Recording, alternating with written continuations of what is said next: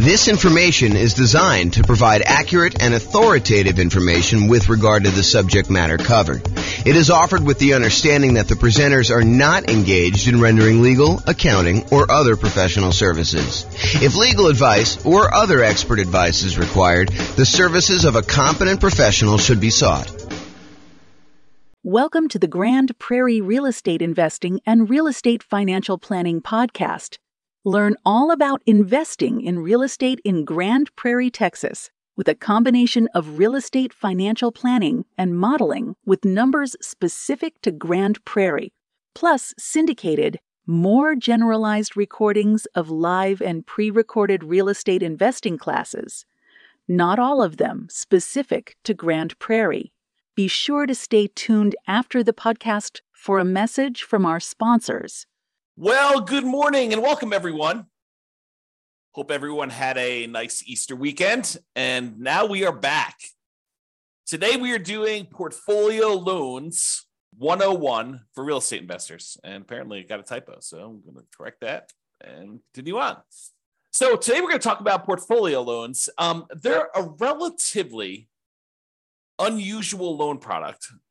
When you look at how many loans you're likely to do as a real estate investor, I've got some data on this that I just pulled from the National Association of Realtors, and portfolio loans would not be a significant portion. However, they're extremely important once you've used up your core 10 or when you are doing some more unusual things like buying in an LLC or buying where you want to utilize a self-directed IRA or self-directed 401k and not have to put 35% or more down in order to do the deal.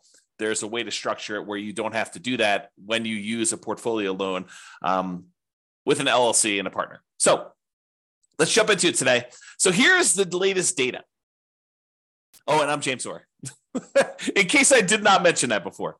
So there you go. So this is some data that I just pulled from the National Association of Realtors. I believe this one is from the 2022 home buyer and home seller profile. So they went and they pulled a very large sample of recent home buyers and home sellers, and they asked them a whole bunch of questions. There's probably, I don't know how many pages, 50 to 100 pages or so of all these different loan products. For the various people that did these loans. Pull up one thing here in case people have questions. There we go. So it tells you stats about what percentage of these people did different loan types. And so you can see in this one, of all the buyers that they pulled, 62% of them used conventional financing. So that class we did on conventional financing, that covers about 62% of all the buyers that we had there. If you look at the next one, though, 17% of them used FHA, 12% of them used VA, which is a relatively small number, about 10%-ish, 12%. And then 5% did not know. So it's possible they could have used any of the other ones or they used something different. And then only 5% of the loans were other, which would include these types of portfolio products or, a lot of other variations on those. So you can get a feel. Now, for first-time home buyers, about half of them used conventional, about a quarter of them used FHA, about 10%, a little bit less in this case, used VA, 8% didn't know. First-time home buyers, you would expect them to know a little bit less than all buyers. And then 9% of them used something other than that, which, again, we still don't know what that means. And then repeat buyers, 67% used conventional, 14% used FHA. So a lot fewer people used FHA on their second loan. And 13% used VA. And still 4% did not know, and 3% used dollars. So you can kind of get a feel for what the popular loan programs are in that particular case.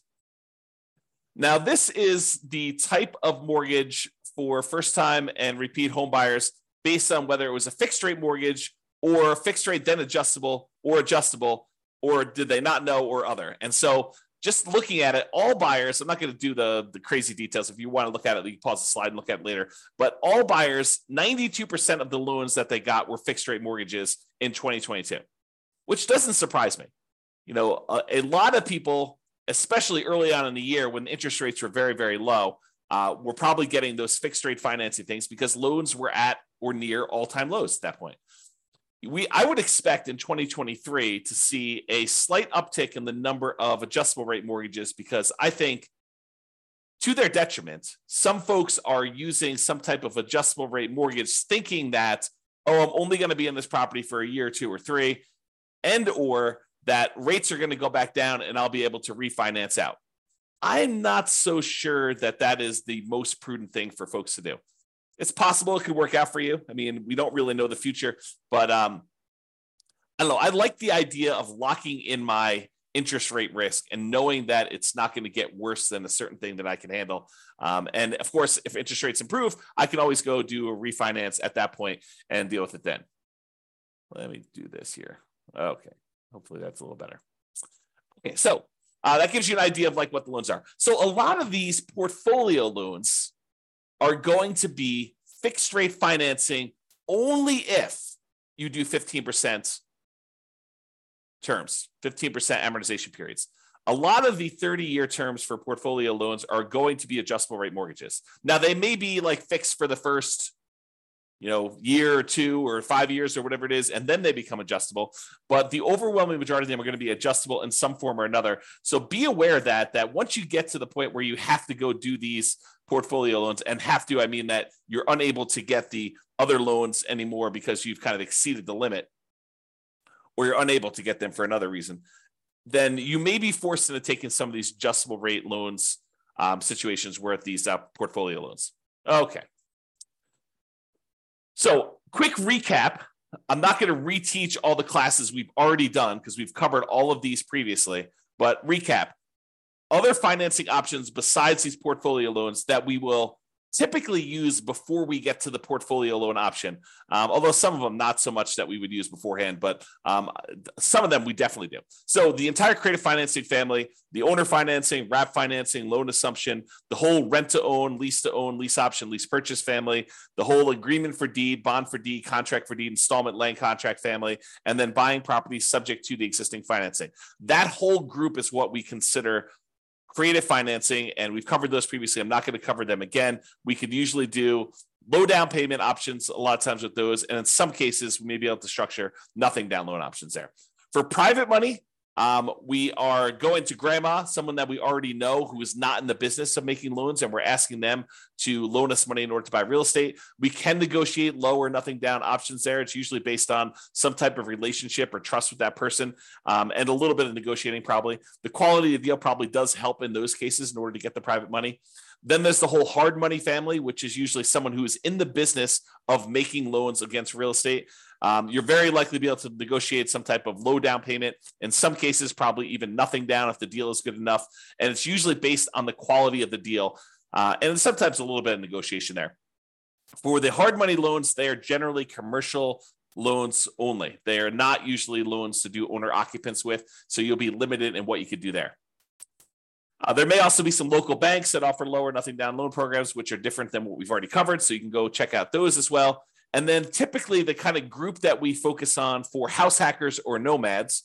Again, house hackers are people that move into a property and they're renting out another part of the property. Either they're buying a single family home and getting roommates, or they're buying a duplex, triplex, or fourplex, and they're renting out, one of the other units or all of the other units so that they can live in one and have the other ones there. So that's what house hackers are. Nomads are buying a property. They move into the property, usually as an owner occupant with 5% down, sometimes a little bit less, sometimes a little bit more, but they're getting owner occupant financing. They're living there for at least a year. It's a requirement of the lender. The lender changes those rules. We'll teach it a different way, but they move in for at least a year. And then at the end of the year, or whenever they've saved up their next down payment, they go buy their next property, usually another owner occupant property with little or nothing down. And then they move out of the old one, convert that one to a rental, and they repeat the process until they buy as many rentals as they want. So the loan programs typically for house hackers and nomads are VA financing. VA financing is a nothing down loan program for veterans. It requires VA eligibility, but you can buy single family homes with it, duplexes, triplexes, or fourplexes. Then the USDA financing, which is typically for rural properties, another nothing down loan program. You can't buy just any property with USDA. It has to be a property that is rural, and usually only use those for single family homes. Then there's the FHA financing, which anyone can use.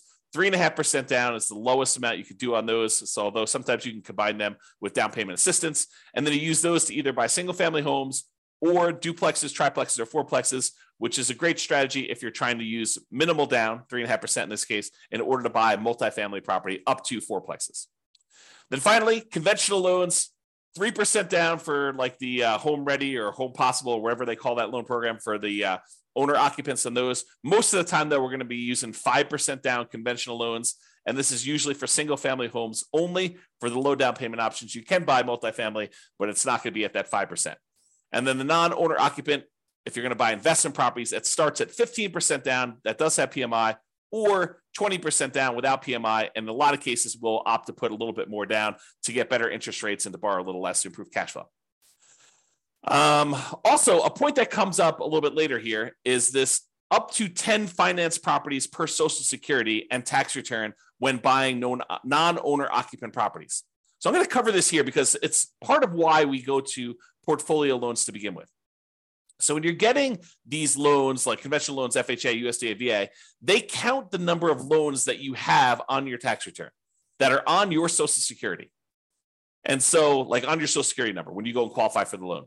And they say, hey, look, if you have more than 10 loans total, like, I've got a VA property that I first moved into. It's a fourplex. I lived there for a year or two. Then I converted that to a rental. Then I went and I bought another property with an FHA loan. And so I've got, these two loans. I've got two fourplexes that I did that way. Then I bought a whole bunch of conventional properties that I lived in over the years, and I've kept all those. And I bought a few as rentals as well. Now I have 10 loans in my name. A VA loan, a FHA loan, and 8 other conventional loans, some which I moved into and lived there as an owner occupant, some which I bought as a non-owner occupant for investment purposes from the very beginning. And they say, okay, great. You want to go buy another property. You no longer can get conventional financing because you have 10 or more loans in your own name. So now you need to go and get a portfolio loan. And that's what we're talking about. That's why we're talking about portfolio loans, is they are the solution once you get 10 loans in your name, okay? So that's what we're talking about there. So just another couple comments here about other financing options. Sometimes we will use down payment assistance, especially if you're a first-time home buyer, in order to buy a property and get some help with the down payment. And that's usually in conjunction with FHA, although you probably could do it with some other ones. And then these portfolio loans, which we're using today. Okay, so portfolio loans. So some people will choose to use portfolio loans as a nomad or house hacker, and they're approved to do that. Not that they're like not allowed at all.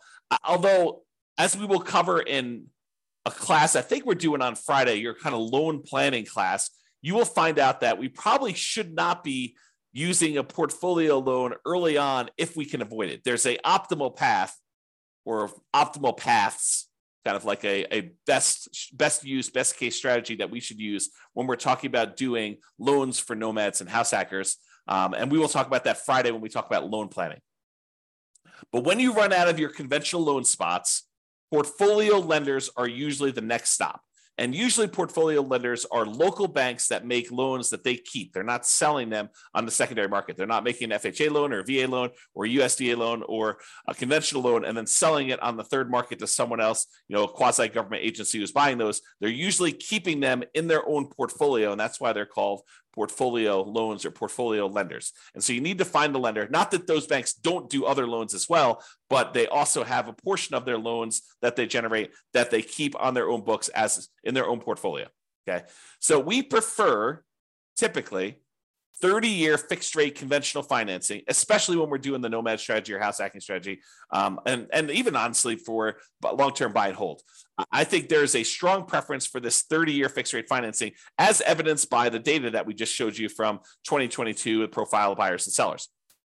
However, once you get to this point where you run out of conventional loan spots, you've got 10 or more loans on your Social Security number, then we go to these portfolio lenders. And a lot of these are typically like a 3-year fixed rate financing, then it adjusts every year, which we call a 3-year ARM, or a 5-year fixed period, and then it becomes an adjustable rate mortgage after that, for the next 25 years, or a 7-year ARM where it's fixed for 7 years, and then after that, it adjusts every year or 6 months or whatever the terms are for your particular loan, where it becomes adjustable. And a lot of these loans, they are 30-year amortizations which means that they're scheduled to last for 30 years and that the loan will be paid off after 30 years. But they are adjustable rate mortgages, meaning that the interest rate on them is adjust with whatever the prevailing interest rate at the time is. So if interest rates go up, your payment could go up, which could get very ugly. If your payment goes down, if the interest rates go down, your payment could, in theory, go down. But for those that are thinking to yourself, oh, as the time I'm recording this, interest rates are probably in the very high sixes, mid to high sixes, I would say, or for investment property, probably above 7. And you're thinking, oh, interest rates are incredibly high right now. Of course they're coming down. And I will tell you, no, that is not true. It is true that it is possible that interest rates can come down, and it is true that it is possible interest rates could go up. And if you look at it, I did this new tool. I think I called it I don't even remember now. It's kind of like my interest rate meter or something like that. I don't remember what I called it now. But basically, when I looked at, if you put in what your interest rate is today, it told you what percentage of the time the interest rates were above that. And right now, at about this kind of 6 to 7% range, if I remember correctly, we're only about the halfway point. About half the time interest rates were higher than this, and about half the time interest rates were lower than this. So this is not an exceptionally high interest rate. In terms of recent time, it seems exceptionally high because we've been in a period of very, very low interest rates historically.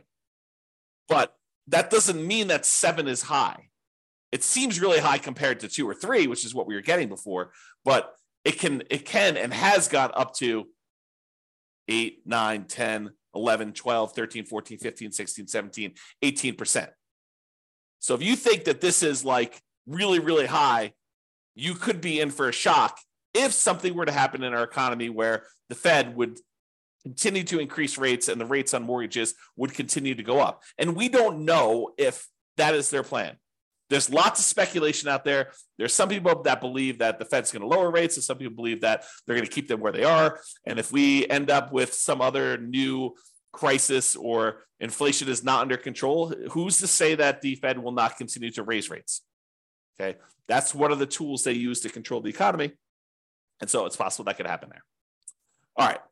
There is no hard limit on the number of portfolio loans that you can get, but you still need to be able to qualify for these loans. They have the traditional, debt to income or debt service coverage ratio qualifications that they have. They want to see how your overall portfolio looks. A lot of times their underwriting is heavily dependent on your debt service coverage ratio, although every lender is a little bit different, but I've seen that to be the case for most of the time. They can have very fast underwriting. Sometimes you can get approval in less than 24 hours. I will tell you, the more complex your situation is, which tends to be what's going on once you get to the point with portfolio lenders, is you tend to have a relatively complicated situation because otherwise you, in most cases, would go and get conventional 30-year fixed rate financing. So a lot of times when you get to the point where you're using portfolio loans, you have a very complicated situation. But the more complicated it is, typically the longer it will take to get qualified. That's just been my experience through my clients. Bigger purchases tend to go to a loan committee where they have different people look over the loan and approve them. It's not just the lender themselves, the mortgage originator. And the relationship with the bank does matter, especially how much you have on deposit. That can be a factor in whether or not you qualify. So realize you want to have relationships with the banks that you're going to be doing portfolio loans with, especially if you plan on doing more than one. The more you do, the more important I think that relationship with the bank is going to be in your ability to get loans there. Now, I had one more thing before we end this, and that is there's a significant advantage to being able to use a portfolio lender in order to do self-directed retirement accounts when you're buying rental properties. So traditionally, if you want to go use your self-directed retirement account in order to buy rental properties, the banks, the lenders are going to want you to not use conventional financing, not use FHA, not use VA, not use, I think I covered conventional, USDA, VA, FHA. So they're not going to want you to use those. They're going to want you to use some type of portfolio loan. And if you go to the lender and you tell them, hey, look, I've got this self-directed IRA or self-directed 401k that's got a bunch of money in it. I want to be able to get a loan with my self-directed 401k or IRA and be able to buy this rental property. They will tell you that it probably needs to be a non-recourse loan because they can't go after the IRA or the 401k in order to be made whole. So they will tell you in order to make these loans, we will need to have a very large down payment. In most cases, they're going to take 35% down.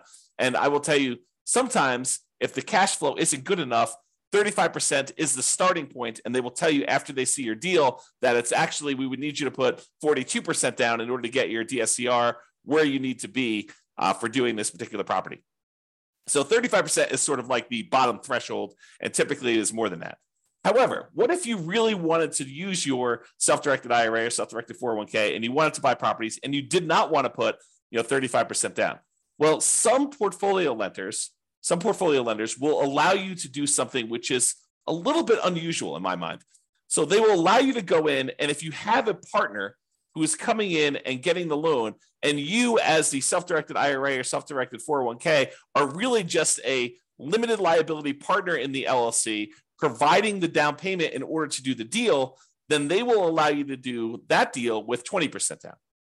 So if you had an LLC that you formed with someone else, not yourself, but with someone else, that you went in and you wanted to go buy a rental property, if your self-directed IRA or self-directed LLC, self-directed IRA, self-directed 401k rather, came in and was a limited liability partner in an LLC that was providing the money in order to do the deal, you were basically funding the LLC. The LLC could go and get a 20% down investment property loan on the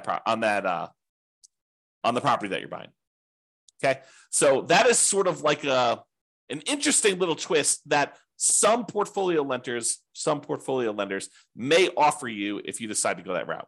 So just kind of a heads up, that is a way to kind of not have to do 35%. Now you got to go bring in a partner, which, the partner may or may not be, taking more of the deal such that it is not worth doing, or maybe they're doing the deal and it's actually great. They're the ones that are co-signing for the loan or something like that. And so they're there. Okay. So to finish up, in conclusion, investors often look to optimize their conventional financing loan spots before proceeding to these portfolio loans. Portfolio loans tend to be variable rate financing, and so we tend to try to fill our loan spots with VA or FHA or USDA or conventional loan spots first with 30-year fixed rate financing in most cases. And then once we get those filled up, we move on to these portfolio loans, which tend to be, I would say, kind of like second tier, second quality loans, in that they are typically not fixed rate financing. I don't know if I mentioned this, but there is an exception. A lot of portfolio lenders will allow you to do a 15-year fixed rate loan if you want to. So the 30-year ones are sort of variable, whether they're a 3-year fixed and then variable for 27, or 5-year fixed and variable for 25, or 7-year fixed and variable for 23. Some of them will do a 15-year fixed period on those, but usually the cash flow on the 15-year amortization period makes it such that it's probably not worth pursuing those. Although I could see some situations where that is a useful tool, but most of the time we're not. So what tends to happen is the portfolio loans tend to be the next stop after you do the conventional loan spots that are filled. And then there may be other reasons like partnerships where you're buying an LLC where portfolio loans make a lot of sense before loan spots are filled. So for example, if you're going and you're buying with, you and 2 other partners, or you and another partner, and, one of you guys is actually getting the loan and signing as the kind of the loan partner on that, and you're providing just the down payment, and buying in an LLC in that format with a portfolio loan can make a lot of sense. Although there's still going to be some type of variable loan unless you do a 15-year loan on that. All right. So that's all I got on the portfolio loans. Awesome, everybody. Well, hope you have a great day. Thank you so much. We will talk to you for the next class. Bye-bye for now. With home prices up, mortgage interest rates up, and rents up, but not quite enough to counteract the higher prices and interest rates. Cash flow on rental properties in Grand Prairie is harder than ever. Book a call with the Real Estate Financial Planner to apply our proprietary 88 strategies to improve cash flow on your rentals. See the show notes for a link to schedule your call and improve your cash flow today. If you're a real estate agent, lender, or professional in Grand Prairie that wants to help our real estate investor listeners, consider reaching out to learn about collaboration opportunities with this podcast. We'd love to add more value to our listeners by having you assist our investors buy, sell, and finance their real estate investments. See the show notes to schedule a call to discuss collaboration opportunities